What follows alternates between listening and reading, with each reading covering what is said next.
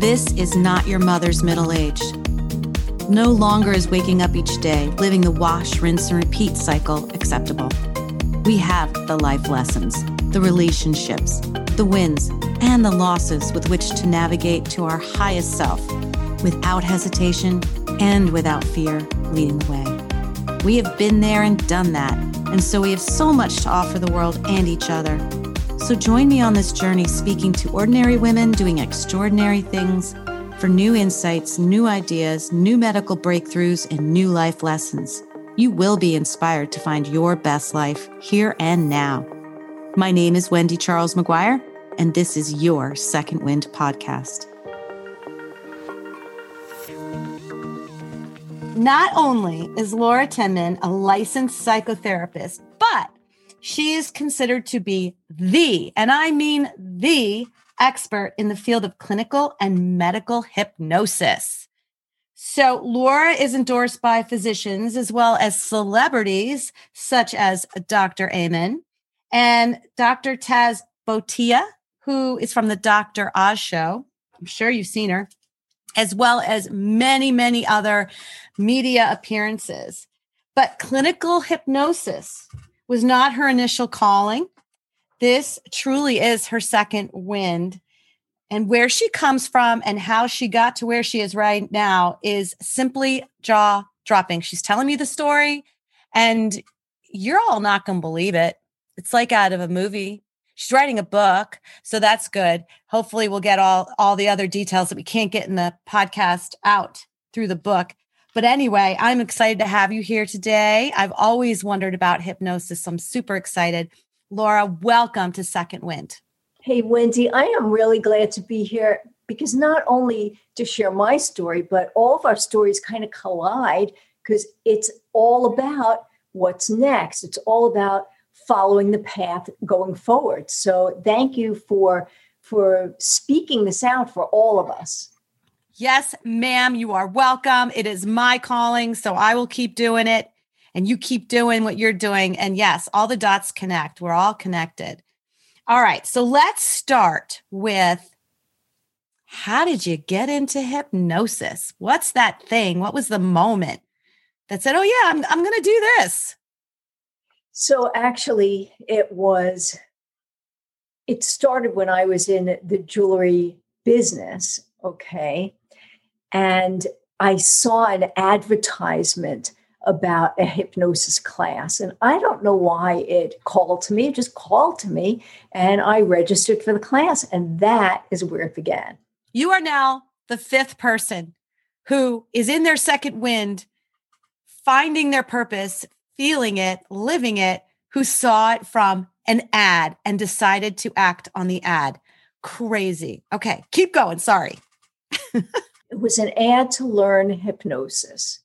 And it was one of these quickie kind of trainings. Mm-hmm. And I always loved how the mind worked, and I'm curious. And so I answered the ad and I learned it. And, I did it on the side. You know how it is when you're learning something, you're just kind of testing it out. It was kind of fun. I wasn't really very good at it, but what can you really be good at in a short weekend? It's just opening up the door. That's what it did, but it opened up the door. And you stepped through. I stepped right in that door. And then I busted the door open and I kept going. And you became the expert. Yeah. So let's dive down that rabbit hole of your story because it's so crazy. You grew up in Queens, New York, in case anyone can't tell. And give us a little background about your upbringing. How did you get to the jewelry business you mentioned? So everything is the heart. Some people, their goal is to make money, and other people, their goal is to have a family, and other people, their goal is to satisfy a passion. And sometimes we're lucky enough to merge it all together. But for me, I was an artist and I wanted to follow my passion. And I was lucky enough to get into the High School of Music and Art. And it was my last year in high school. And actually, it wasn't my last year in high school. Boy, that was such a long time ago. Let me rewind that. It was my last year in college. Okay. And I was out with my sister. I have a twin sister. And I was out with my sister. And in those days, just a couple of 100 years ago, we would go out to clubs and go dancing, right? I'm not sure if you can have heard about those days or remember. I was in those days, girl. Yes, okay. Absolutely. So, you'd go out, and in Queens, in New York, after you'd go out to the clubs in Manhattan, you'd go to the diner. Yeah, it's time to eat. Right? You'd go and you'd have something to eat. Now, my sister, she had some rings that an ex-boyfriend had given her. And she said, I need to go to a jeweler and, cash these rings in. And we walk into this diner, and there are these two guys there. And what do you know? They're jewelers. So that was the first door. When you're ready for your dream, when you're ready to move, everything comes together. Mm-hmm. And so these guys talked to us about jewelry, and they told us about two sisters who had a jewelry retail store, and that they had gone to Fashion Institute of Technology. And I'm in my last year of college, and I'm trying to decide, what am I going to do? Because when I went to school, you'd ride the subways, and I'd see all these frowny face adults, and they all looked miserable. And I thought, if I'm going to work for my life, I'm going to do work that I love. I have to do work that I love. You already had that in you, that the status quo was probably not going to work for you. Not for me. No, because I didn't have, let's say, what you had or what my sister had. She wanted to have children. She wanted the white picket fence and that whole dream, but I didn't have that. And I just had passion to express myself. And I just wasn't sure how, because I knew that how was I going to make money at art? Of course, I was told, you're not going to make money doing art. Right. And it's my last year in college. And now what am I going to do? And here comes these two guys. And they gave me the answer to the next step. That's what happened. Mm. And so I went to school and I learned jewelry, and that opened the first door. Okay. So walk us through that. Okay. Well, let me go to the short version of it. Because I went from a factory worker. Is that where you started, as a factory worker, from the fashion industry, from the school? So you go to school, and then, you know how it is. You start at the beginning, right? Mm-hmm. And your dreams, they're meant to carry you. But your skill level, your experience is puny when you're first starting out. I like right? it. I mean, mine was, I just had a dream that it was a seed planted by these brothers. So I went to work in a factory. Okay. And I learned from the bottom how jewelry is made. It's really fascinating. I learned so much there. And I went from that factory to having my own designs made in New York on Fifth Avenue and Switzerland, and sold there on Fifth Avenue in Switzerland and in jewelry stores around the country. And not because I'm great, because I was far from great. Honestly, my jewelry designs were very primitive in a lot of ways. Mm-hmm. But everything is about, when you have a vision, everything lines up. Everything takes you to the next step if if you follow it. And you're open to it, right? You have to be willing to see the steps. Well, and when you're younger, you live like that. Mm-hmm. Now that I have left that career and moved on to the next one, and I understand about how the mind works, and I understand about subconscious, and I didn't understand it then. I lived it, but I couldn't connect the dots there because I didn't have the knowledge.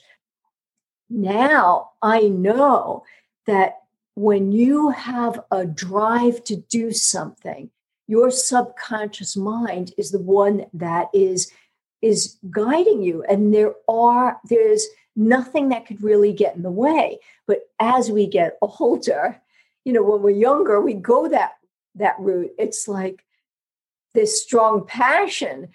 But as we get older and we have experiences, then the chatter on the mind, the conscious mind, kind of gets in the way and says all the reasons why you can't, or all the reasons that it's stupid. And that's the part that blocks up us. But when we're younger, we have that strong belief, and that is the driver. Yeah, I totally agree. Yeah, the ego isn't like as afraid of letting us try stuff, or it's just not as loud, or we're just not really willing to listen when we're younger. Interesting. That's why kids are so innocent and they can play and make up stories, and there's no competition and all that good stuff when they're little. Yeah, that's true. So you get all your designs out there, you're selling jewelry. This is cool. Have you left the factory at this point? Where are you at?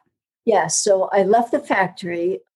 I had several jobs in the industry, in the jewelry industry. And I'd say, to jump to the next interesting detail, when you're on a path and you're meant to go somewhere, everything lines up, but everything is a stepping stone to the next thing, but you don't know it. You don't know it. So here I am making my designs, or thinking my designs are really great. And I run across a young man on that 47th Street, because 47th Street in Manhattan, that's the jewelry industry. It's a diamond industry. And so that's where I was working. And I met this young man. What are the chances of a young man standing outside of a building and you just start talking to them? And it turns out that young man's parents have a jewelry manufacturing business. And that young man is not been, very motivated in his life. And here I am believing that I'm all this, mm-hmm. and that I need to get my designs made. And the two of us coming together, and his parents taking those designs, making them, and going out and selling them. I mean, crazy. Unbelievable. Yeah. But after a short while, I realized, it became apparent that my skill level wasn't really what it needed to be. And I met another man who said, Laura, why don't you, while you build your line, why don't you carry somebody else's line? And then you can make commission on that. So even if you don't sell anything, you'll still have the money to keep building your dream, because that's a key point. Mm-hmm. One of the things that stop us in our dreams is that we have to do one thing in order to get to the next one. And there isn't that straight path, right? So we all need money to survive, and we all need money to build. And so here's this man that I met that gave me a way that I couldn't have thought of, because how would I know, right? You don't know what you don't know. Mm-hmm. And so he said, why don't you carry somebody else's jewelry? You can make a commission by selling theirs. You're going out to stores anyway to solicit their business. Why not do that? I mean, it makes so much sense, right? Yeah, the lights went off. But I am not, even though it may not seem like this to you today, I'm a very shy person, or that's who I was. I've learned how to navigate that better. But I'm not a very outgoing person. That's not who I was. And so here I am making these designs and this vision in my mind to be this famous jewelry designer. And I have to go and solicit business. And I have to for go yourself. Yeah. For me and now for this other company. And now for another, yeah. And that was the hardest thing I could ever do.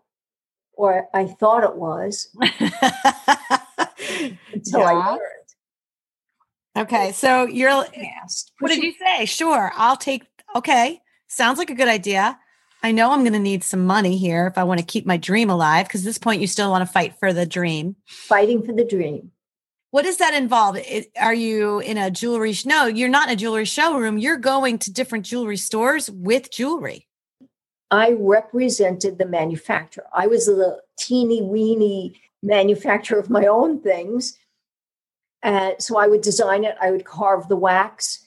I would bring it to a caster to cast it in gold. I would go to diamond houses and buy diamonds or colored stones. I'd bring it to the setter to have the pieces set and then polished and all of that. Then I'd go out and find a store and hope that they would be interested. But now this person that I met, who again, I didn't know, but they opened their heart to me, and they even took me and introduced me to someone who had a more mature business, and they had gold and diamond engagement rings. And so it was very traditional line. And I had something very different from that. And so it was a good fit. Okay. And it was through that person that I was able to get this job to carry this other person's line, this other person's jewelry line. And I learned from this man how to go out and sell. And Wendy, because you hear it in my voice, my New York accent, being from the North, that Northerners were very direct. And we don't know. I mean, here in Georgia, it's very different. You have to be less direct. In New York, you have to be more direct. It's just cut to the chase, or at least in the boroughs, okay? And I remember driving with this man who took me with him, and I was lost, not able to find the jewelry store. And I didn't even have the politeness that I needed. It was just impulsive questions. Hey, how do I get to, versus, excuse me, can you please tell me where? It was just that New York way. Hey, I'm late. How do I get to where I'm going? Yeah. Right? You've experienced that before, right? Yeah. Mm-hmm. And so this man, he grew me up and taught me how to approach people. It wasn't anything that I really knew. So I look back now, I'm so grateful for his guidance, so grateful for all of the people who I met along the way, because all of this helped me in my next career as well. That's amazing. I know what you mean about the direct, quick, to the point. Don't waste my time. Even when I go back, and now I've been in Georgia for 15, 16, I don't know, years, and I go to the bagel place, and if I don't know my order and I know it's number 2 and I say exactly what I want, they're going to pass you over and you're not going to get your bagel. I'm just telling you, it's crazy. I have to prepare myself before I walk in so I can rattle it off. It's crazy. It's stressful. That's so stressful. Anyway, I digress. Okay. You've got these fabulous people. You are now out there selling jewelry. You're on your own. I'm working as a commissioned salesperson for a fine jewelry manufacturer and selling his product. Quickly coming to realize that even though I was very blessed and I was able to get my designs in certain catalogs, Macy's, certain stores, the kind of level of skill that you need, it's just so much more than what I really had. It's the next click, right? I love that. Thank you. But there also has to be a reality check. At some point, you look and you say, these are the skills that I need to get where I'm going. Do I want to invest in them? Is that really what I want to do? I spoke with somebody the other day and they said what their goal was.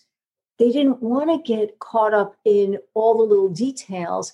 They were a visionary. And so I could say I loved doing all the little details, but I wasn't good enough at it. My skill level wasn't good enough. And my designs, they really weren't good enough.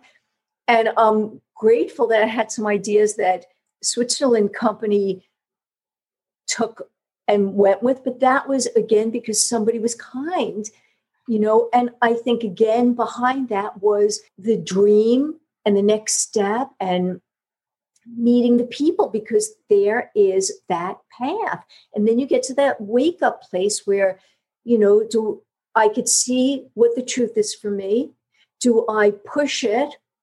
Or when you know what the truth is, do you stop for that moment and reassess and move to the next space? And so that was where I was. You were in that moment of crossroads almost. Crossroads, reality check. Laura, you may love jewelry. You may wish you could be this famous designer, but you're not, you don't have that. You're not going to do it. So start to look and see what else you want to do. And I love the jewelry. And so I was able to carry this other company's jewelry and just sell less and less of mine and take his. And so my new dream was maybe partner with him. I mean, the dream of having my own business. That's the American dream. That was one of my dreams, to have my own business and in the jewelry industry, because I loved it. It was so fun. Mm-hmm. And you were pretty successful at selling it, right? I would say that this was about, when I left the jewelry industry, it was about 24 years ago, and I was selling over $1 million of jewelry in the year at that time, which was huge for me, because when I left that company that I co-founded with my best partner in the whole wide world, we started at zero. And so to go from zero to over $1 million and push yourself to do something that isn't your nature, I was proud of myself to be able to do it. It's not like you. I listen to you and you're so bubbly. And even just the fact that you say it's all about the story, there's an instinct that you have with people that I didn't have. And so where I might be proud to say, okay, I sold over 1 million, that might be like, nothing to you, because you would naturally be able to sell 5 million. But for me at that point, it was another reality check. It was an accomplishment for me. I was very proud. Absolutely. It was building your skills and getting you comfortable with talking to people that came into your path, which of course you can see now, and selling, which of course with the school, which we'll talk about in a minute, is all so important. So all this stuff was just getting you ready for where you are now. What people have to understand is what finally made you look at this magazine, right, was the things, these incidences, shall we call them, that happened when you're this. Now, how tall are you? 5'2". 5'2". Beautiful woman, very petite.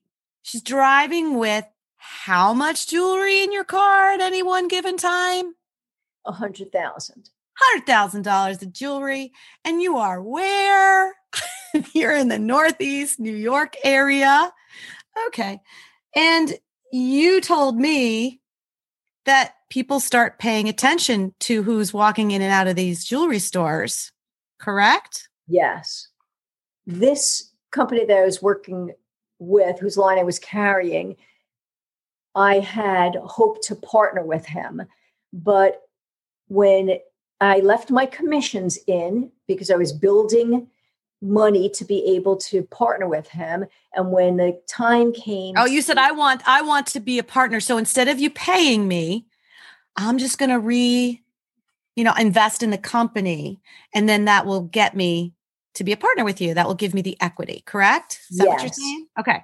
But when the time came, he said, I'm sorry, I used all your money. Nice. And I'm going to have other partners. And not only that, one of my partners is my brother-in-law. And not only that, you are going to be carrying the line for both of us in order for me to be able to pay you back the money that I owe you. And if you tell the customers, if you take the money directly from the customers, I will tell the customers that I'm not counting that money as being paid. And so you are obligated, if you want your money, you are obligated to not only work for me, but to work for this other partner that I have now. Nice. That's fantastic. And you must have felt horrible. That was, a wake-up call? What was that? That was hopelessness. And we've all been there. I did the right thing. I did everything right. Mm-hmm.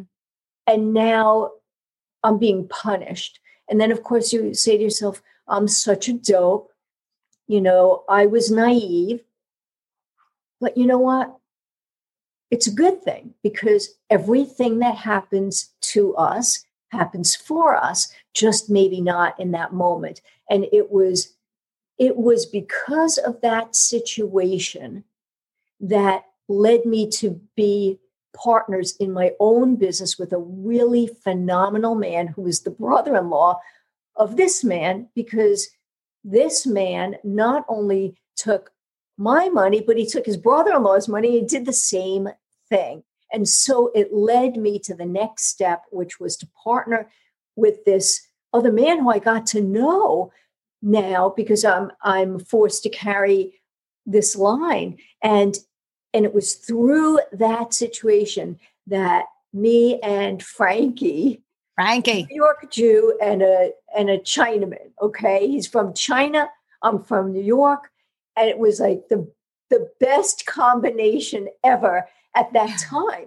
But you're still a 5'2", very pretty, young, petite woman driving around with $100,000 of jewelry. And by the third gunpoint robbery, it was time. Third gunpoint robbery. And you had told me that after the second one, you said, if this happens again, I'm out. And because my partner was such a good man, he counted on me. I did the outside. He did the inside. He manufactured. We had a manufacturing facility where we employed jewelers and diamond setters, and we sold to Macy's and other companies of that nature. Not my designs, but the traditional designs. And he put his house up for collateral. I had nothing. I had $5,000 when I joined him. I was committed to the man and to this business.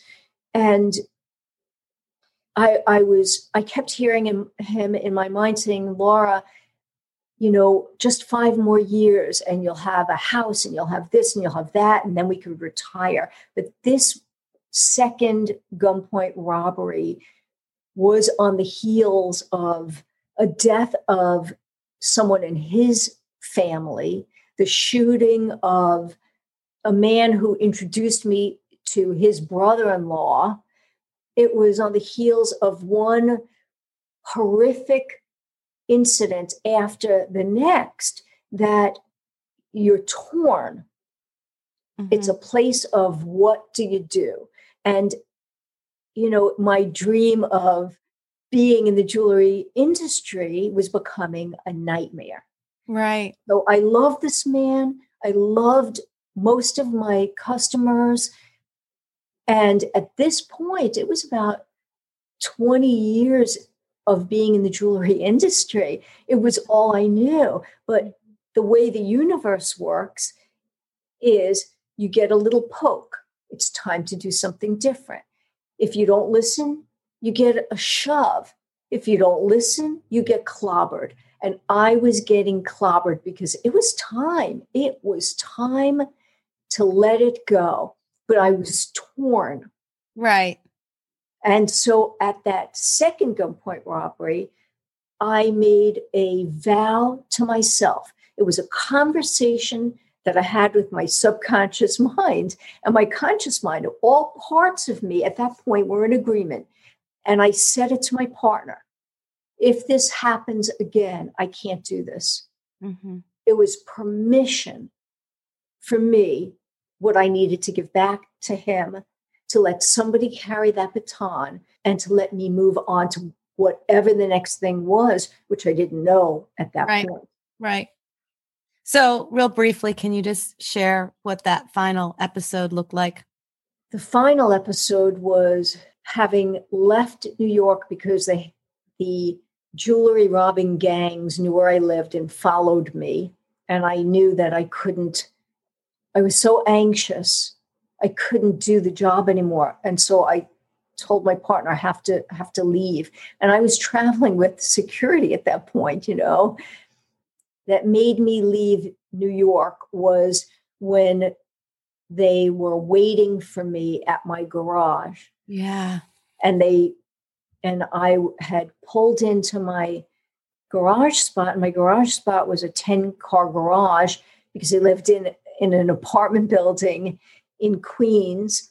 And my garage stall was the first one up against the wall.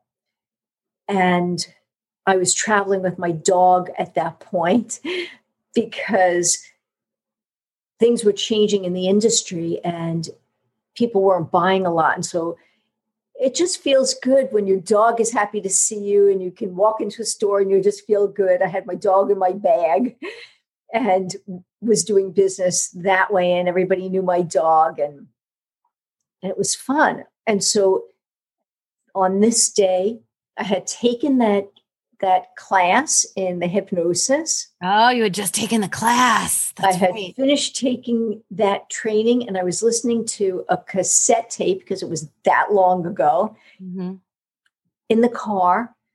The garage door closed because it was on a timer.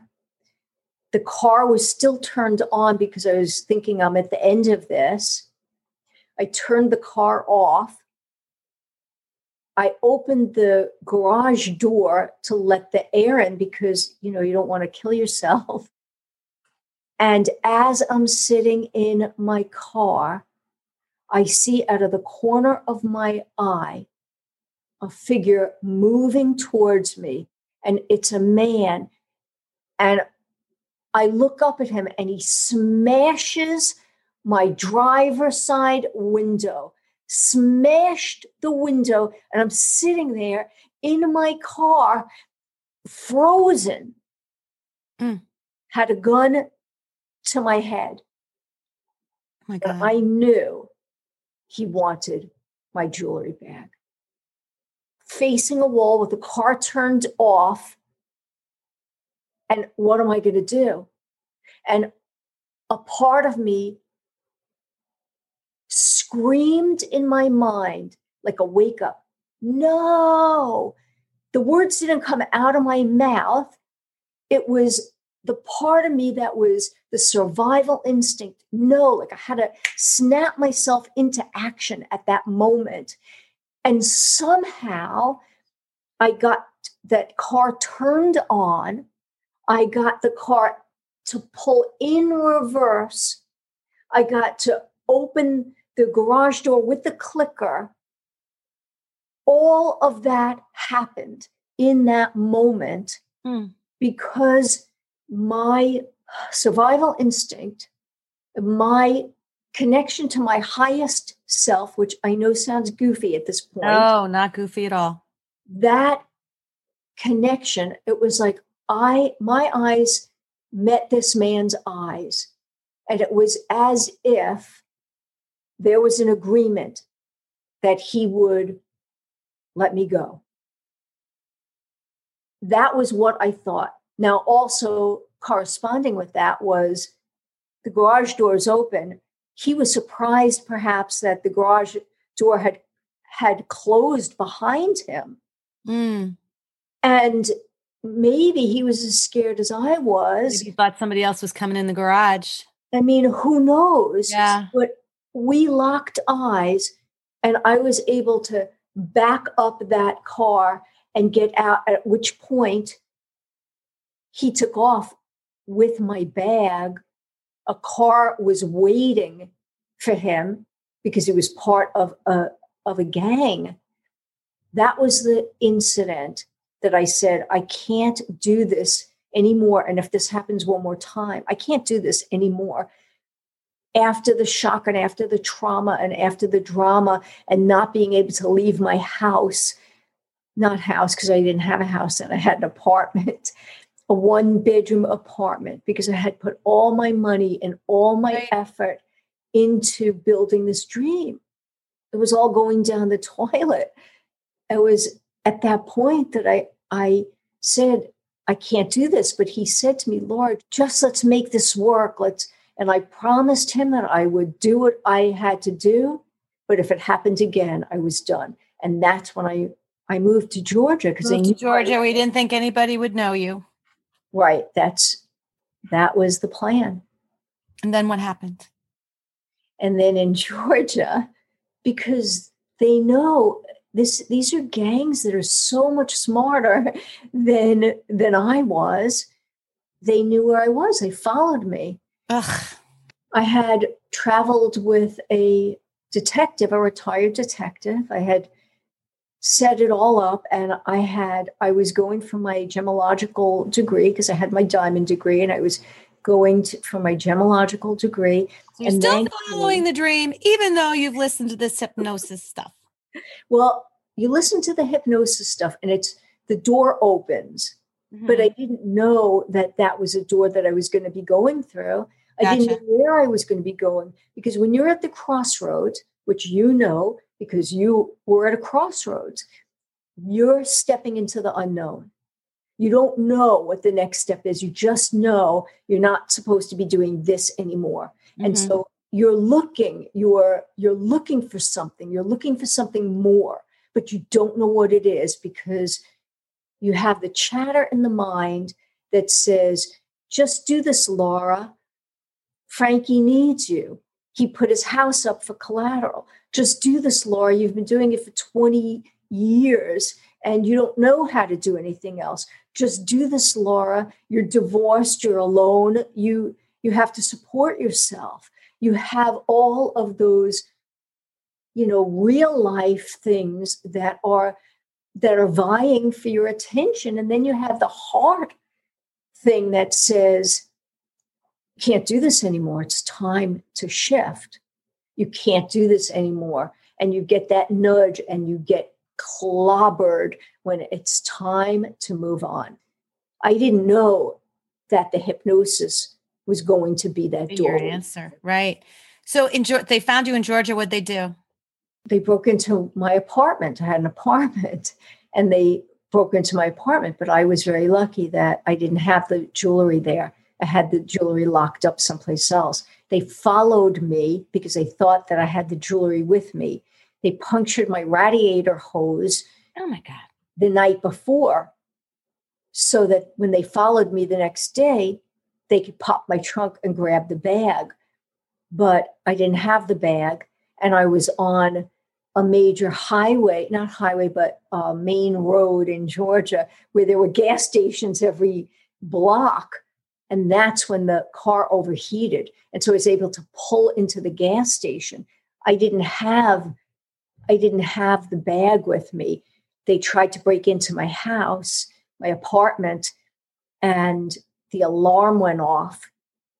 And that was the third attempt. And it was at that point that I had permission from my conscious mind, my subconscious mind, my heart to say to my partner, I can't do this again. I can't do this anymore, because I couldn't. Right. Your life was in jeopardy. And how do you get to where you are now, the expert?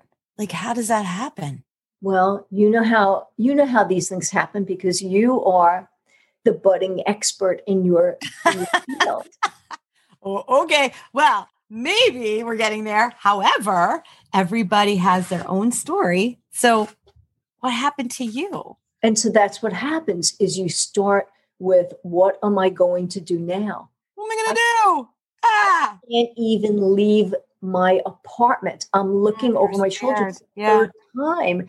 And, that's trauma. Mm-hmm. That's trauma.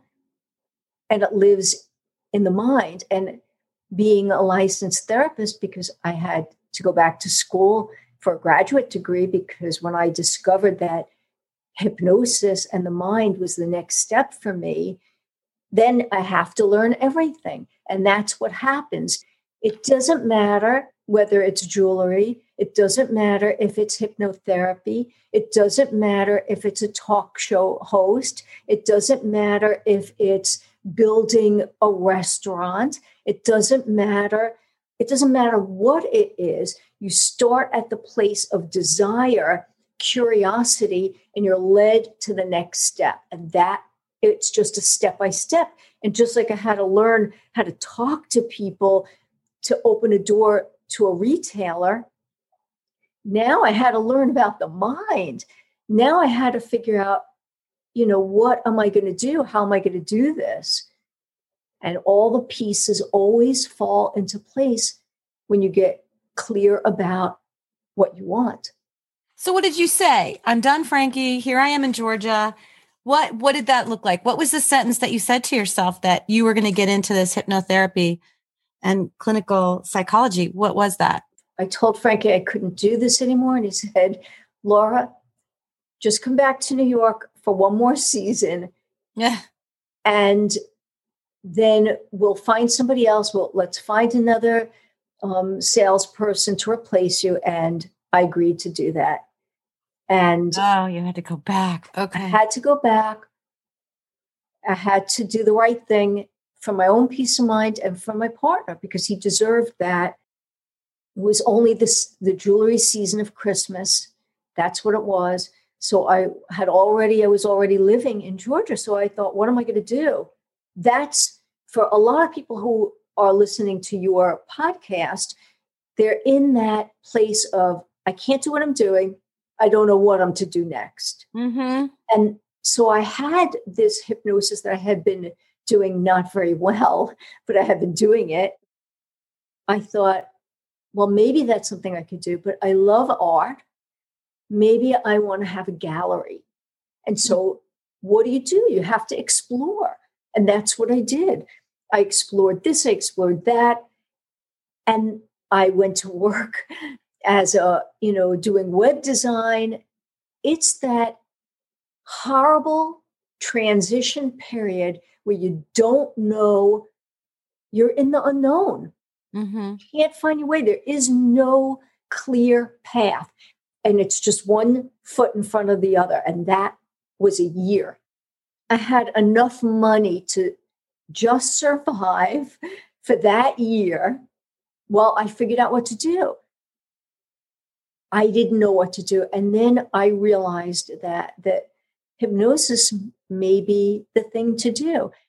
I thought, all right, well, what do people make doing hypnosis? And I called around in Georgia. And as luck would have it, because it isn't luck, it's the next step. Next step. Is I called someone who became my mentor. Just randomly. Just randomly. Just because. Okay.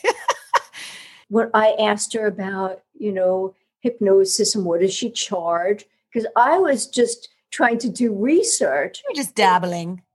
I was just dabbling. She asked me a question that I couldn't answer. And I realized in that moment, if I'm going to do this, I need to know everything. And so from that moment, I decided I am going to learn everything I need to learn. Laura, inquisitive minds want to know. Inquisitive minds. What was the question? What'd she ask you? She asked me about the results I was getting and about suggestibility. And I did not know what she was talking about. Huh. Okay. That term suggestibility, I have a completely different understanding of it. And the way she uses it was very different than the way a lot of schools or hypnotherapists use it. I did 400 hours in her school, 100 hours of internship. But in that time frame, I also went to every hypnosis training I could ever take. I got a PhD in hypnosis, although there were no PhD accredited programs. Right. But right. I didn't care. I needed to know everything. I was fascinated by the way the mind worked. And I was going to be the best. If I'm going to do it, I'm going to do it with the same passion that I did the jewelry or I did any other dream, because it became that burning desire. I finally had the path. This is next for me.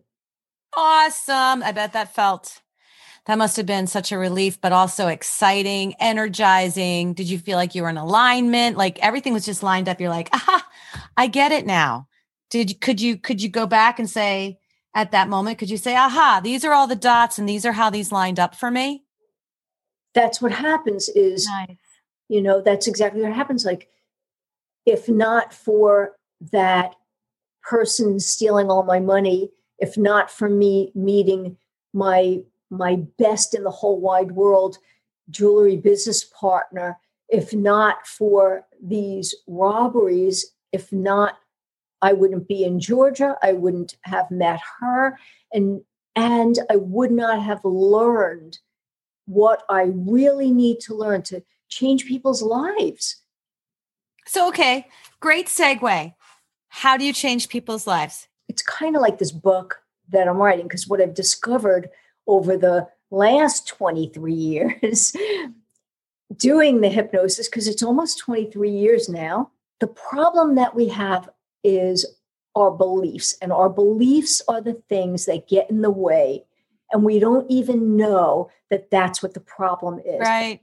We're hypnotized accidentally into whatever our problem is. And it's like we're imprinted. When you say it's kind of like we're imprinted with this. Kind of like an imprint. Yes. Yeah. Okay. It's kind of like an imprint when you don't realize it. So with the gunpoint robberies, I'm looking over my shoulder all the time. My worldview changed from I'm safe to I'm not safe. Mm-hmm. And so that directs my path. So it doesn't really matter if I were married and my husband had an affair and that imprinted on me, using your words, or whether I had a gun to my head and that created a new belief of fear in me, or if I smoked cigarettes because everybody who I bonded with was smoking. And so that created a belief. It doesn't matter what it is. That's what's actually going on. Right.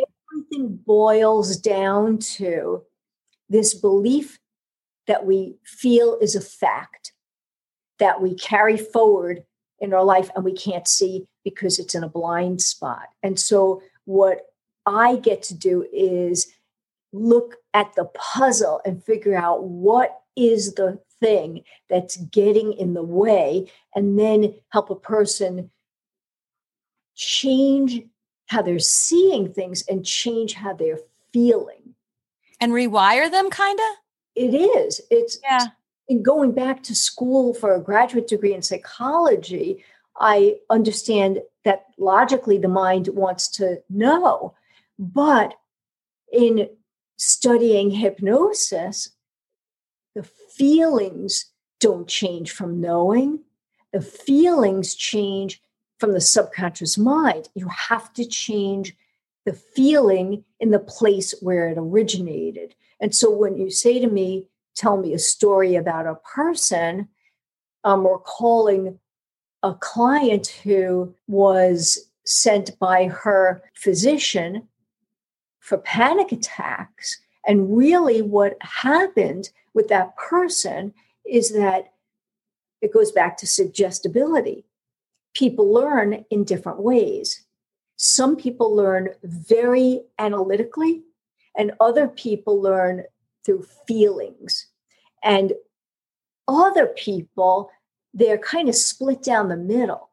And when you're split down the middle, you get overloaded with data because you're processing the analytical data and you're processing the feelingful data, the creative stuff. And so you're always overloaded. And so those people could do anything, but they get caught up because they get so overloaded. And that was really what was going on with this girl. She's having panic attacks and she tells me that she can't breathe. And now it's so debilitating. She crawls up in a ball and kind of regresses because she's so overloaded. She has such a strong imagination. Having worked with her in hypnosis and as a counselor and as a hypnotherapist, I understand exactly what's going on. She goes into imagination and pulls up the worst case scenario. Oh, no. The mind cannot tell the difference between what's real and what's vividly imagined. If I think back to the gunpoint robbery, my heart pounds. Mm-hmm. If you think back to an upset where somebody did you wrong, you get upset again. Yeah, you get that feeling, that nauseous feeling in your stomach, like when your boyfriend cheated on you. Is that just me? Okay, going on. Well, that's all of us. And, it's the same, the mind-body connection, exactly what you said. And that what was what was going on with this person. And because that's why, the anti-anxiety pills, they help, but then you have to keep taking them. Yeah, keep taking them. That's the thing. It just keeps you at a steady, even keel.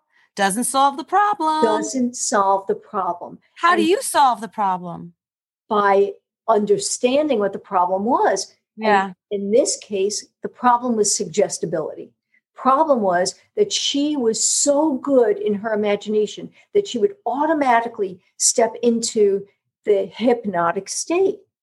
Wow. And when you're overloaded, you don't realize it, but you're in the hypnotic state. And the more you imagine in your mind worst case scenarios or all the bad things, the deeper you go into that experience. And what you're doing is you're using self-hypnosis unintentionally. And I'm calling it accidental hypnosis. And so it doesn't matter if you're reliving that boyfriend who cheated on you. It doesn't matter if you're reliving the gunpoint robbery to your head. It doesn't matter if you're in, anticipation of some horrible thing happening. It's happening in the mind, and you're drifting into that state and you're strengthening it. And that was what happened with that person. And it was because we were able to use that. First, I was able to understand how the brain worked and subconsciously, and I was able to explain it to her, but the explaining only explains it. It doesn't change the feeling. And by using hypnosis, I'm able to have her rehearse in her mind new response patterns. And so it isn't like digging back in the past and reliving horrible upsets.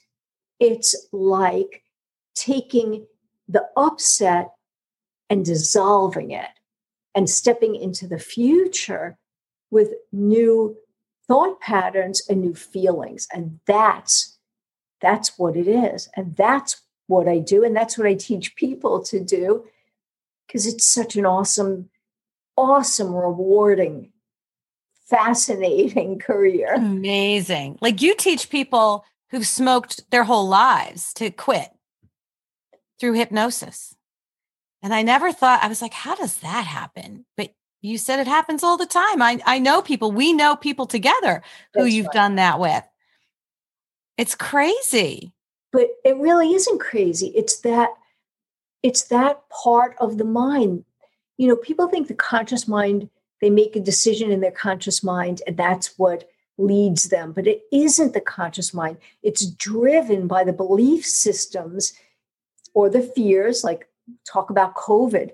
Right now, everyone is anxious and everyone is in accidental hypnosis. Because what is hypnosis? It's the power of suggestion. And how does it work? It works through repetition. And isn't that what we're getting now? Every day, we're getting reminders. You're not safe. Put your mask on. Take that vaccine. Stay 6 feet apart. You're not safe. Every day, we get that message. What's happening? We're overloaded and we're believing the message. It's a very, very hypnotic message because it taps into survival. And when your emotion overrides the logical part of the mind, which is what happens when your survival instinct is kicked in, every time your emotion overrides your logical mind, you're entering a hypnotic state. And the suggestion you get in that state is strong, and it stays strong. And now the laws of hypnosis, repetition and association, and we're reinforcing the fear. People need to turn off the TV and go out and just be in nature and be grateful for what they have. And all that stuff. I didn't even think about that the whole world's under hypnosis. Everyone is 100% right. I see it. Like, even my mother, she won't even come to my daughter's wedding because we could drive her. We could fly her. She's had her vaccines. We're safe. The wedding's outside. But because she's watching and listening. And when you listen, when you're overloaded, the analyzing ability steps aside and the subconscious mind is available. That's how it works. And so when you listen at nighttime, the brainwave patterns are even moving towards the hypnotic brainwave patterns. You're not in that thinking state. But right now, we have one message of fear on top of another message, illness on top of another message, politics on top of another message, race on top of another message, gender on top of another message, finances. We've got every message and there's no relief. And so everyone is walking around in this very fearful, anxious, overloaded state. And when you're in that state, you can't analyze. And so anything that drops in stronger. And so what I'm having to do now is actually pull people out of hypnosis, remind them, just like that person that I spoke to you about, so suggestible because she couldn't block it. But now everyone is having trouble blocking it. And that's why on social media, people are much more aggressive. That's why you're finding people more verbal. That's why people who were your friends aren't acting like your friends anymore, because their survival instinct is kicking in. It's overloading the logical mind. And if if I don't wear a mask and you believe that you're in danger, I'm pushing those buttons. You're going to be verbal. If I'm wearing a mask and I'm feeling like I'm suffocating because it's not healthy for me, or you force me to wear a mask and I feel like it's suffocating me and it's bad for my health, now my survival response is kicking in. And so we have people on opposite ends of the political spectrum, health spectrum, every spectrum. Everyone is elevated and everyone is more and more hypnotized into their own beliefs that they can't even listen to something different. So Laura, obviously what you offer right now is so needed. How do people find you? How can people work with you? What can we do? All right. Well, there are two things. One is I can help people get out of whatever it is that they're going through, break habits, reach goals, clear up the past. And I'm also teaching people how to do that as a career. It's such a rewarding career on so many levels. You could reach me for either of those purposes. I want to make a person an expert in their own life, in their mind, and as a career in hypnosis. So I want to put you back in the driver's seat, whether you want to do this as a career or whether you just want to, do it for yourself. So if you want to just clean up what's going on with you, then call me. You can call my office at 770-998-3881, or you could go to my website, lauratemmin.com. If you want to learn hypnosis and become certified in it and help other people, then you can also reach me at lauratemmin.com. But my state authorized school of hypnosis, the only one of its kind in Georgia, is... And you run this school. This is your school, right?